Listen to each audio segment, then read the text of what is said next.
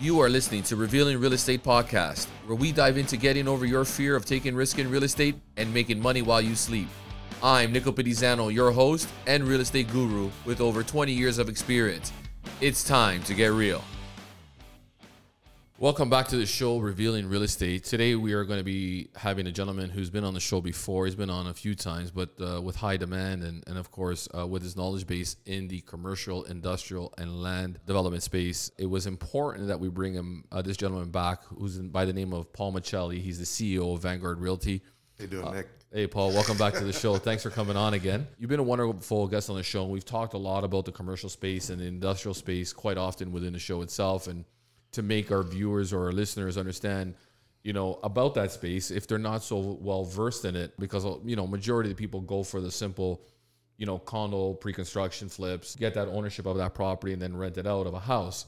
But in these markets right now, what we're finding is that there's a lot of investors that are currently sitting on the sidelines, liquid with some cash, not really transacting within the business right now because the rates that are currently out there within the market and the amount of payment, that money that you got to put down on it, most of the time are cash flow negative, and they're not generating any income for themselves.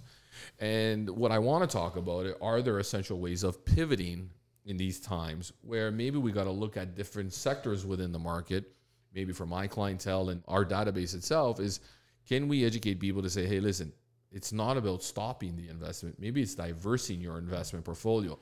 And for somebody, even for myself, who's heavily leveraged on the residential space, it's something now I'm considering to say, hey, let me move on to the commercial space because of a lot of issues as well that we deal with on the residential side of the of the landlord and tenant boards that you normally don't see on the commercial space itself. And then we're also going to talk about what I want to talk about with you is the land aspect on it and what you're seeing, because you have a big team that specializes in finding developers land, and that's kind of your job, and they'll come to guys like you and say, hey, we're looking for so many acres. What is it that you're finding in that space when you're trying to find properties for sale for developers today? And what's it like out there right now? We've still had a reasonably good year on selling land. People, if you listen to the news these days, there's a lot of doom and gloom, and things are really slowing down. And we really just haven't seen that. We've made several land deals with our land services group.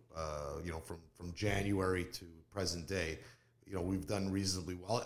It wasn't maybe the best year we've ever had, but it definitely wasn't the worst year either. So we're finding it's a mediocre year. We are definitely seeing some price adjustments. The price isn't going down, way down, but there is adjustments in the price, and we're definitely seeing a change in the terms. So let me give you a little background on that.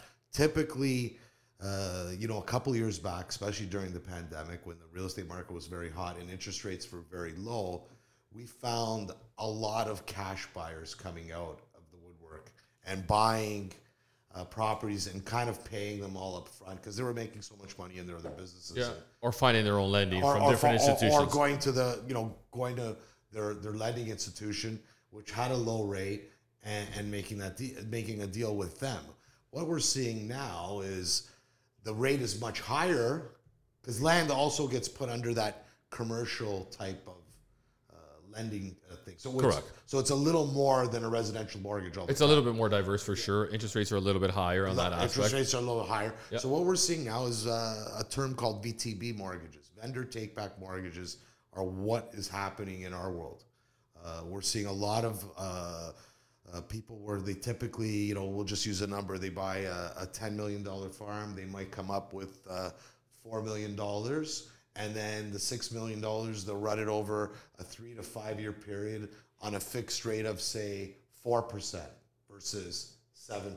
Right. Yeah. So that's the type of deals that we're seeing. We are seeing, and what we're finding is if you want to keep that acre price, then the financing price has to change. So we can't use what the banks and the Bank of Canada lending rates are. We need to go back to where those rates were probably a couple years ago. Right. And then we seem to be getting very close to the same numbers. When you're looking for land for your developers, are you finding that the properties that they're looking for are lands that are probably most likely in the primary plan of development where it's ready to go land 3 to 5 years away? Are most of the players in the game looking for land that's 10 to 20 years out in the game, thinking, knowing that there's a lot of upside there instead of buying something that's going to pay a little bit more expensive now? Well, that's like that's kind of a loaded question, because the guy that needs the land today is usually a developer, right? That he's going to buy, let's say, 1 to 3 year land. A lot of condo builders do this. Even residential low-rise builders do that. They'll pay the price knowing that they can sell at a certain dollar value. So the investor, though, isn't really that guy. That's a guy that's going to buy the property and use it. The guys that we find, or we're dealing with several of these type of guys, they're buying stuff 10, 15, 20 years away. So, in our world, we call it land banking. They're banking land for a future use. Some are just touching around secondary plans, but they're not yet in secondary plans. So just to make our viewers understand, between a primary plan of approval versus a secondary plan of approval, Paul, you maybe want to, you probably got a little bit better, you're better versed in this, but from my understanding, a primary plan of approval is something that is going to take place within 5-10 years of development. And then a secondary plan of approval, probably looking between 15 to 30 years of development. The best way to put it really is a primary plan is ready to go. It's pretty well set on what's going to happen. Right. Maybe some minor with who? Set with the city, set with the community, it's part of a community plan that usually doesn't change very much. And how do you get that information? Through planning departments with your cities. A lot of it's online now. We have different programs that we use that help with getting us that type of information. So when we look at a piece of land, we know where it sits, kind of, right? But again, we're doing a lot of stuff that is outside of those plans. And because what the reality is, a lot of that land's already spoken for. It doesn't trade hands. Guys that bought that land, look at it this way. They bought that land 10 years ago.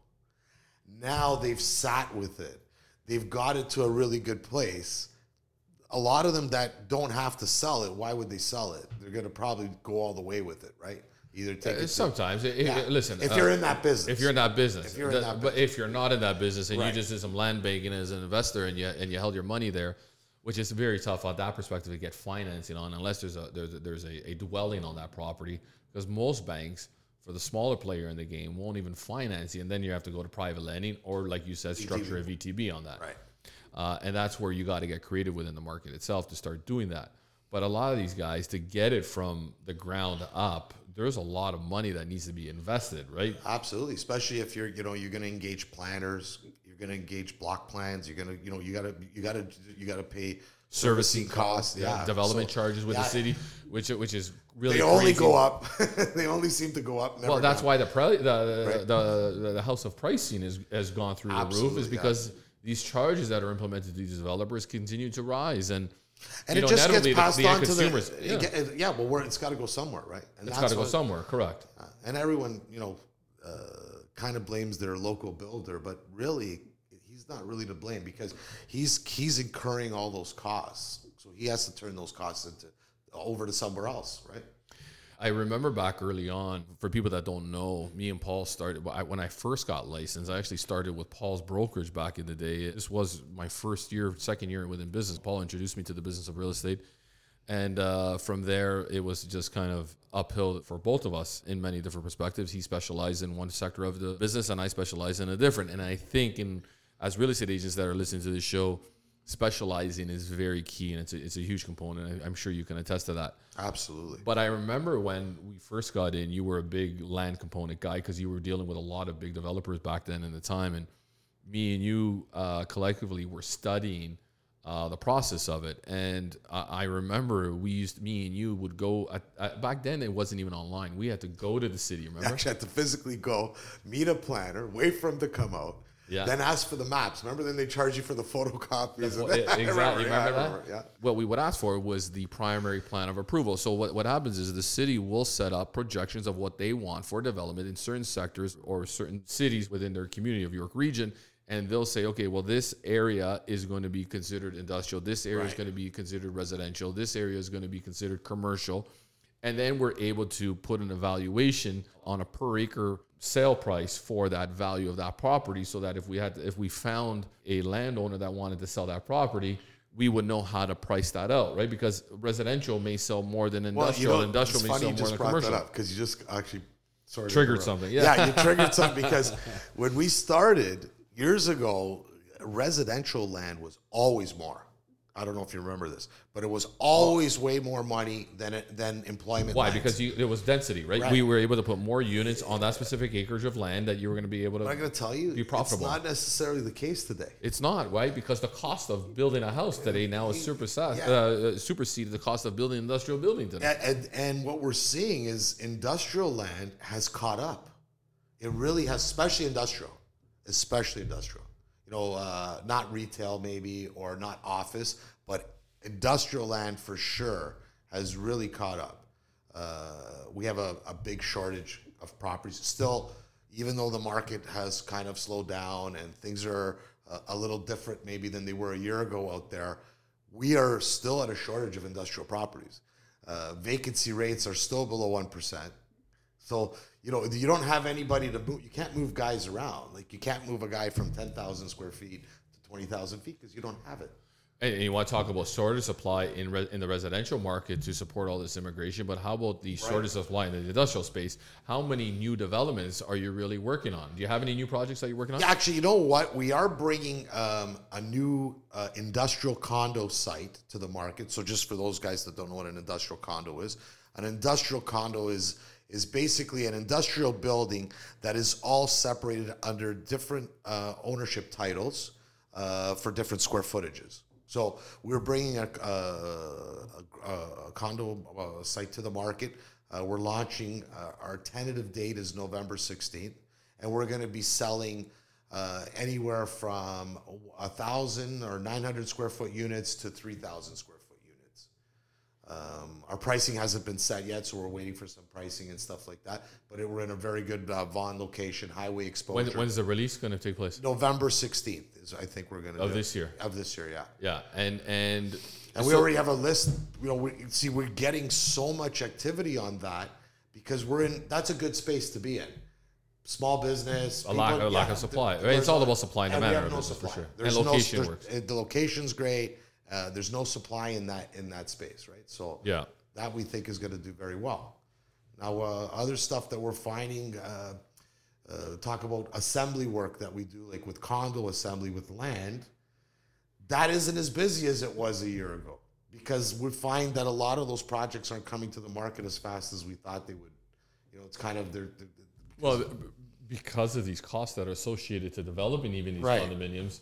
And time. And the time frame that you got up front for it, and the cost of the money today becomes very expensive because you got to remember, if developers at the end of the day are not getting a discount on the rates that they're going to be paying, even on a VTB, if they do find structural deals on a VTB on it, but when you're dealing with institutions as well, they're still paying that commercial rate to help development. And then you need, these guys don't come with all their cash to build these condos. These guys get financing to develop these condos. Yeah. When it becomes that expensive, the end consumer is still going to absorb the cost of those rates. Yeah, because there's that fine line between what the consumer can actually pay and what the market can handle and what it's going to be. Exactly. Right? So, and that's where I think that we're at in certain markets.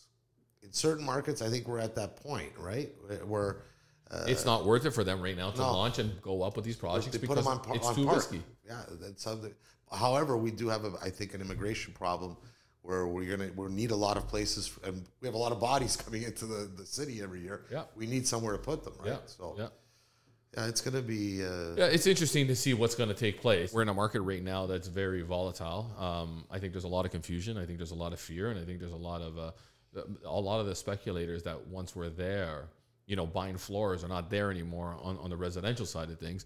I like the commercial space aspect on it to really look at maybe allowing my investors that I deal with more on the residential, or heavily Absolutely. residential, to invest into that commercial project or in the industrial project that you got going on, just for the reason is that if somebody bought that property itself, are you cash flow positive by the time you lease it out, or is this more set up for an end user? No. So you know what? That's a great question. We believe that we have a product that we're launching that works for both. Oh, that's great.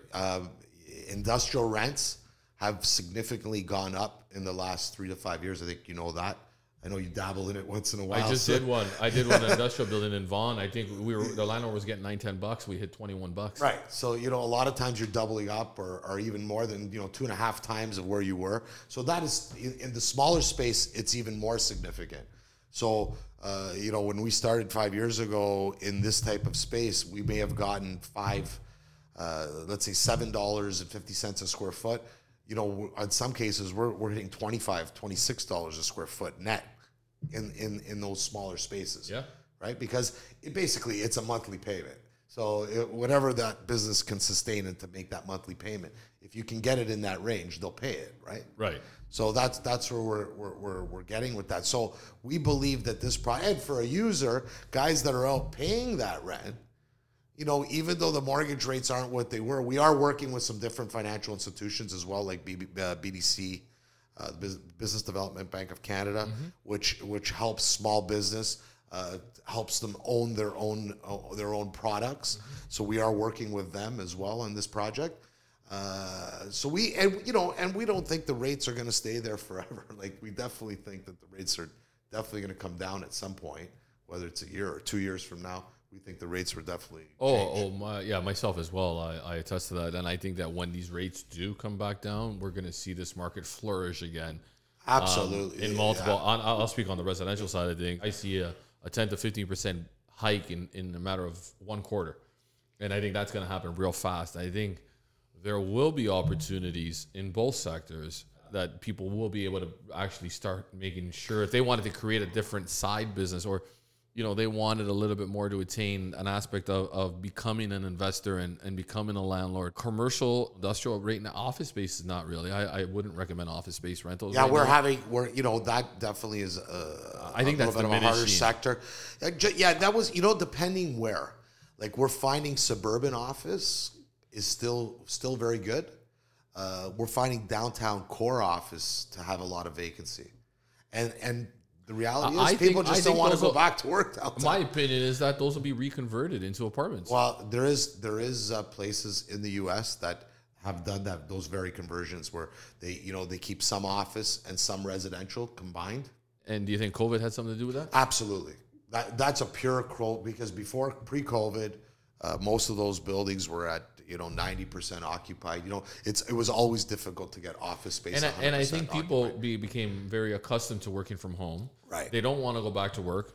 Some of those jobs never did go back. Employers are saying, "Hey, you're just as productive at home as you are, right? Coming into the office, and we have all this rental space for you that we really don't need. Then we can convert into rental space or generate some income from it, or find different creative ways to." I think you're going to see that. That is something that has been talked about. I know that it's some of the guys that I've talked about it with. It is a very expensive conversion to get to that, but I think as values in Toronto are so much more expensive, there's going to be a point in time where it actually does really work. Yeah, and you're going to see that, right? Yeah. I just want to spin back to what we're talking about, because we're jumping. We have a lot. Me and you can always just rhyme off on industrial, and we can sit here for hours. This is what me and Paul do sometimes when we're eating. We just talk real estate, and I think our wives once in a while tell us to shut up and shut it down. But with when I go back to the game of when I first started, and I want to go back because I like telling a little bit about stories, and stories are important so people understand, how things have evolved. And when I first started out, and I was going back to that story in the land game, we went to the cities. We used to find out what properties were zoned in the primary plan. Once we looked at the zoning and say, okay, we have developers that are looking for more residential. We'll look at, okay, who are the landowners inside that residential area? What hasn't been bought up yet, because we know who the players were within the game, especially in Vaughan, and what's been untouched, and who are still what's the word I'm looking for? I guess they're farmers or mom and pop, or not institutional buyers, or or builders or, the people that are bringing it to the next stage. Correct. So they're very easy to distinguish who's who. Exactly. So we're looking for land that's not been touched yet, right? And what our jobs were is to go and solicit those owners and try to find out ways to see if, hey, would you guys, based on the current market value, on a cost per acre, depending on, and actually this is a very big terminology as well, is how much land is usable. Right. So people have to understand that if majority of the time, if you got 100 acres of developable land, but 50 acres of that is protected by conservation, or there's water, there's a river running through the property, greenbelt, there's greenbelt on that land, and only 50 acres are usable, a developer is only going to be paying you for what is actually usable, and everything else of that component is pretty much, then you can sell it to developers as premium ravine lots or somewhat. Enjoying this episode? Leave us a review letting us know what you want to learn next, and make sure you're following our podcast to be the first to hear our new episodes every Friday. You can also find us on Instagram, TikTok, and YouTube for full video and behind-the-scenes access. So that was a big part of our game. Is the game, and that was 20 years ago. Is it still pretty similar today? Yeah, you know what? We have a little different today than we had 20 years ago. Because I don't do it no more. I used to do it, and people have to understand, man, in that land game, sorry, Paul, no problem. I want you to get back to that point. But I remember in that game, me and you was like, okay, we used to have our map of our landowners group and go knock on them, and then, we think we hit one, and then all of a sudden, it was like, shit, we can't make a deal because the land was too expensive. So to really make, excuse the expression, but to make the shit stick on the wall, you had to go through 10 land transactions before you actually closed one.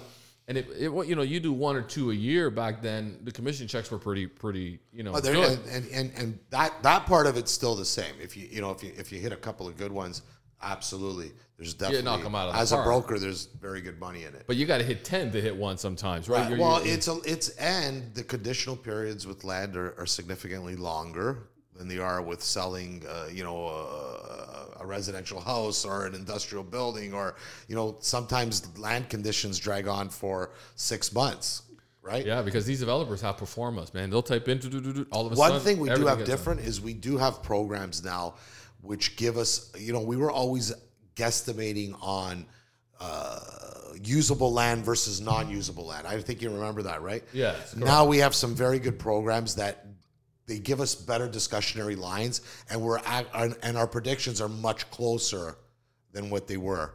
Right. And a lot of guys today, they don't, the prices of land are significantly more than they were 20 years ago. So a lot of times people engage a planner immediately during the conditional period. So they want to know exactly what they're buying, exactly how much land is usable versus non-usable, and exactly what it's going to be when it's ready to go. So I guess you're working yourself directly, or your team is working with planners a lot. Absolutely. Right? So if you have a farmer or somebody who's owned this land within their family and they got 100 acres, but they don't know how much of that land is actually usable. So let's speak to the person who actually owns a piece of property today and is looking maybe to take some chips off the table in our business, right? But they don't know what the value of that land is. They're going to call specialty guys like yourself or myself to go in there and kind of specialize on this. Yeah. But they don't know what's planned, right? And everybody wants to maximize. And our job is to make sure that we want to help people through that process and to make them as much money as they can. At the end game for us is, of course, to make sure that we put as much money in their pocket as possible. That's what we do. We build the relationships, right? We put buyer and seller together. Absolutely. How does somebody figure out what their land is valued at in most cases? The way I would do it is simple. The first thing I would do is definitely engage a real estate professional. That's the first step. Why? Because it doesn't cost them anything. Right off the bat, they meet with a specialist in their market. And usually from signage, from the internet, it's very easy to find who that specialist is in your current area. Mm-hmm. Usually, right? Of course. So I would definitely go that route. And then I would ask that person to, give us some kind of a CMA, a comparative market analysis of what's traded, what's sold, how long ago, that kind of thing. And that's going to give you some kind of an indication. And then depending on how far you want to go with it, the next steps would be to engage a planner. And okay, what's it going to be? How much density am I going to get? Like, what are the things that are going to happen from from this point in the next 5 years. Correct. So, it depends how far you want to go with it, really. Yeah, if somebody's just And in the what you wanna process spend. on it, right? I would definitely look online today, which we didn't have before, and just look at go to the city website, City of Vaughan website, if you're based in Vaughan, or you can be anywhere, but just go to your local municipality, and you can look online and type in primary plan of approval, and in that primary plan of approval, it's going to tell you if your land is still ways away in the secondary land, and which definitely decreases the value of your property versus being in the primary plan. And secondly, what your land is zoned for. So if you're still zoned agricultural, but the future use of that in 20 years from now will be residential, there is value to that. It's just not going to be as valuable if your property was zoned residential today and ready to go to develop lots on there, or in commercial industrial lots on there. Yeah, I mean, you're closer, like you said before, 1 to 3 years away is a totally different price range. Correct. Right? And we're just trying to make people understand the terminology But with that language. My belief, if you had land like that, you'd know it, because there'd be a lot of guys calling you about it, right? Very true. Very true. But I did get a request a couple of weeks back, and they have a piece of property located in Vaughan. It's not a very big parcel. I think it's 2 or 3 acres. And real estate agents are consistently knocking on their door, big guys in your game, and wanting to know if they'd be interested in selling their property because they have potential buyers for it. These people have been clients of mine for many years, and they ask me, well, what do I think the land is worth? And it's hard for me to indicate what value is until I can really do some research and finding out what the true zoning is for that particular property, and when you're going to be able to develop with that land, right? And I think people need to understand that is the first most critical part for us as real estate agents, and that's why you hire us, is to make sure that we're not going to try to leave any money off the table. Well, for what we're also seeing, Nick, years ago, lots were lots and that was it. But what we're seeing now is, especially places like Vaughan, where density is becoming a very big thing. Like where nice corners where, maybe we used to put retail plazas are now going to be mid-rise buildings. So, if you have and I'm seeing it, there's parcels along Weston Road, for instance, in Vaughan, north of Major Mac, where you never thought, a lot of that's going to be high density stuff coming forward. Stacked towns. Yeah. Which we've never seen before. Nobody had that before. Yeah. So, that's why, you'd be really selling yourself short if you don't know what you have before you sell it. You make a great point. And I think today, even with the cost of land, and we're going to go back to the VTB subject on this, is that a lot of developers do as well when they're buying these properties, and it's very common. Sometimes these lands can get up to the millions of dollars, and I've seen transactions up to 100 million, Absolutely. 200 million, depending on where it is and how much land we got. A lot of times on these VTBs, Paul, that these developers ask for is that they want interest free for about 2 years on it, right? So they give you 50% down cash now. Right. They'll give you the value of the land that you are asking for, but they want interest free on it. Have you seen any VTBs lately with interest free? Absolutely. Yeah. We have seen it within the first 24 months, 12 to 24 months. We have seen that. But the reality is, in my opinion, it's all math, right? If the math works, so he's either getting it on the number per acre, or he's getting it in the back end with the interest. Yeah. So at the end of the day, it's six half dozen of another. Really, it is what it is. Same thing when you're buying a used car, right? It's really honestly, it's the seller's perception. I think some guys want to say that they got a big number, and they want to show that number. So if they take the financing out for 2 years, the guy gave him a big number, but he's calculating, hey, it would have cost me so much for that 2 years. And that's all in the price, right? Right. So it's all the way you slice it. Yeah, really. It's all the way you slice it. But there's a lot of... But I am seeing that. Absolutely. We have seen that. We've seen that, especially with, builders like to buy time all the time. Yeah. I think they that's one thing they like, because they're always trying to time things perfectly. And that's not easy to do. Let's face it. It really isn't. They want to open sales offices, then they want to sell their product, and then they got to put their roads and their sewers there. By the time it's all finished, A lot can happen. Inflation could rise, and now the cost of lumber is increased, Right. and all of a sudden, all your plumbing and electrical and everything, your masonry work today, you can't find guys to go do masonry work anymore. And it keeps changing. And it keeps changing.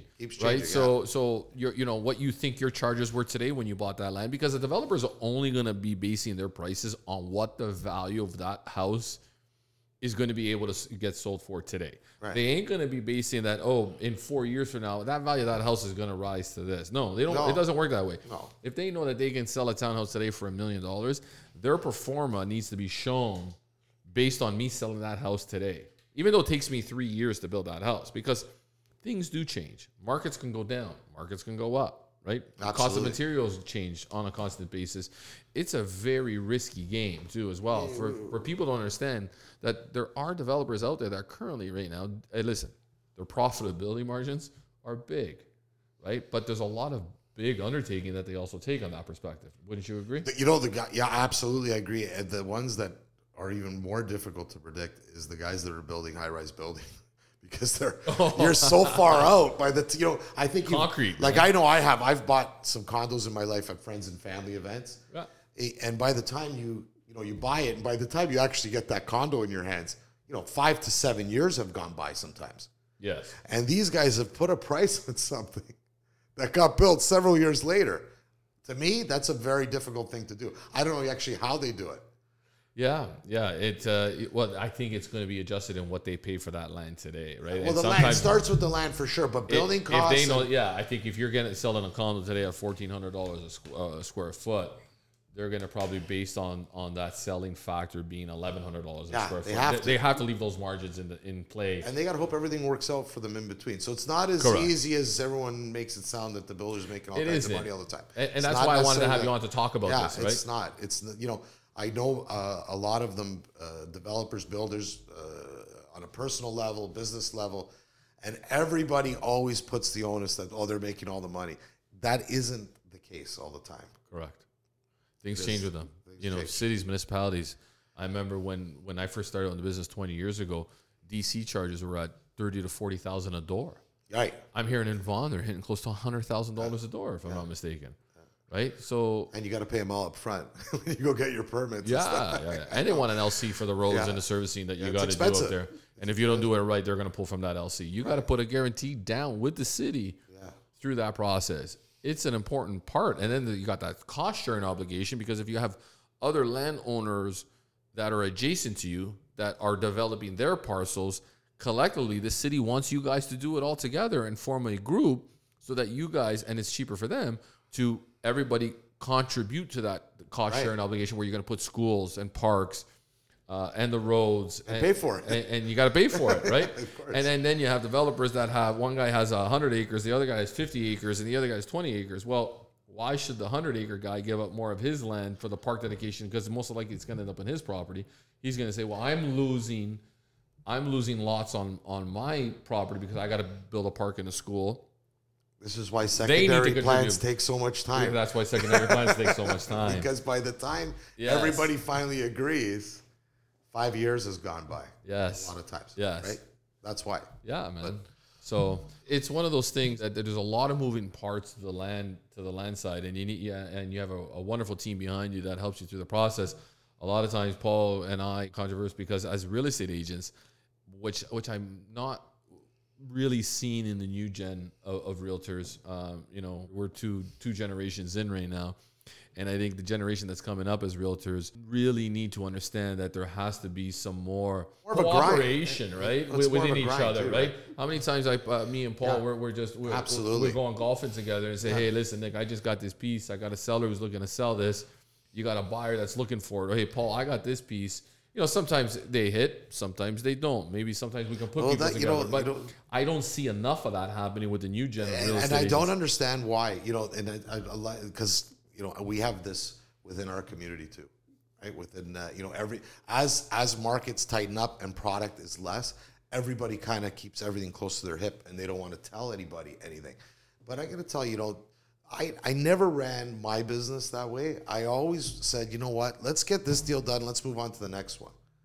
So I'm a big guy about cooperating with other brokers. Because at the end of the day, it's about you representing your client. And the right? truth if is, somebody's trying to sell something, you want to make sure that you open up every door and every avenue to expose that property, no matter what the outcome money is, is how you got to share it. Money's a beautiful thing. It's easy to split, right?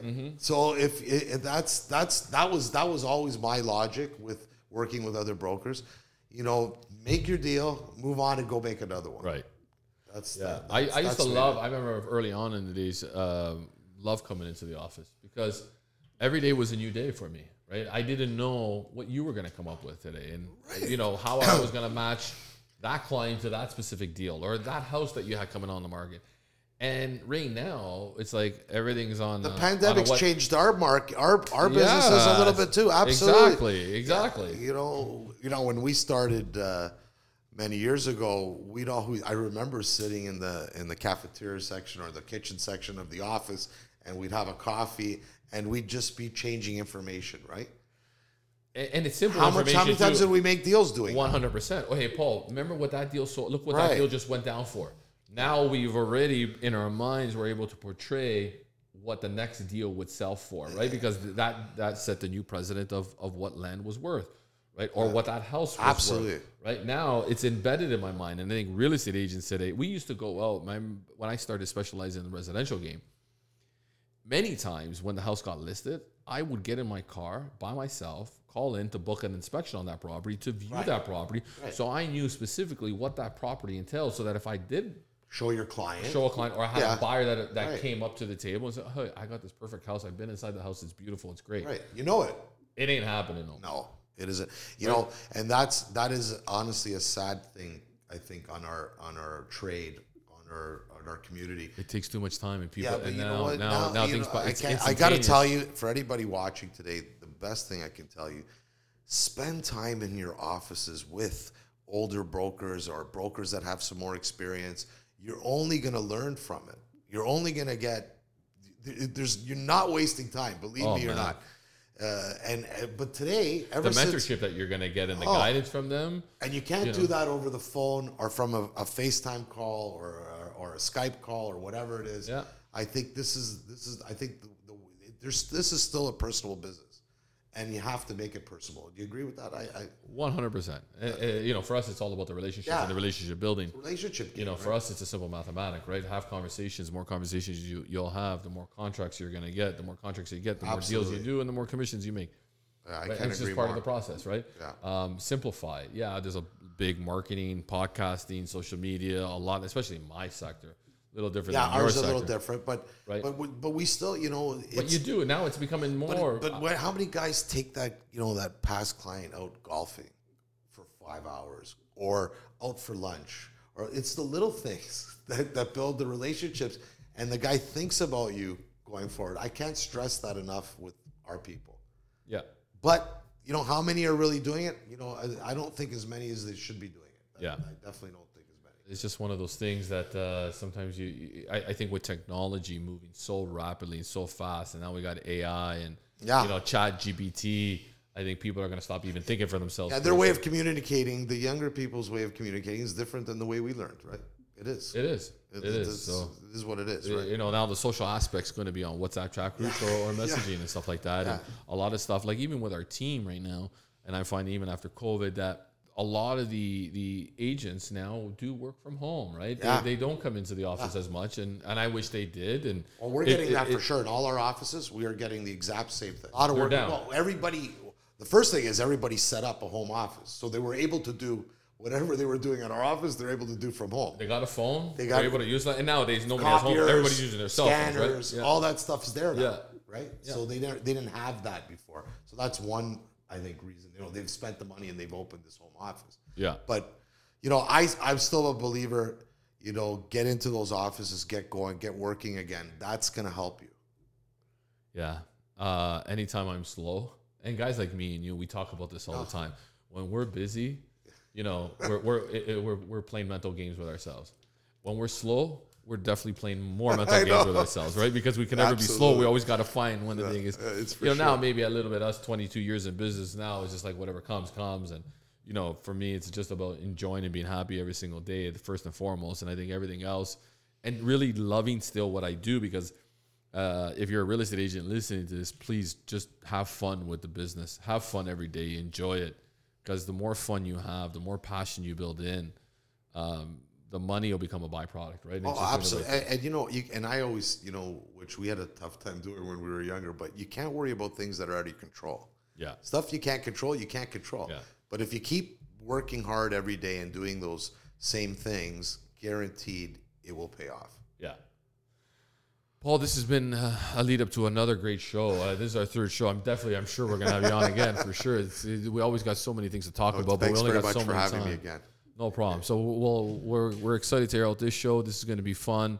For those that didn't understand too much of the land component of it, now you do. If you have land that you are currently looking to sell, or you're an investor who wants to pivot right now and very heavily into the residential side of things, we definitely could give you a call. We'll have Paul's information posted on our Revealing Real Estate on Instagram and on YouTube, that if you have any questions for him, you can directly DM him, or you can just DM the OP team as well, and we'll be able to share that information. And as we said, we definitely are collectively looking to share with each other. So please reach out. We're always here to answer any questions you got. But Paul, thanks again for coming on the show. Thanks, Nick. No problem. Thank you. Looking to buy or sell? Call a team you can trust. Don't believe me? Our Google reviews say it all. Put us on your lawn, your house will be gone. TheOPteam.com.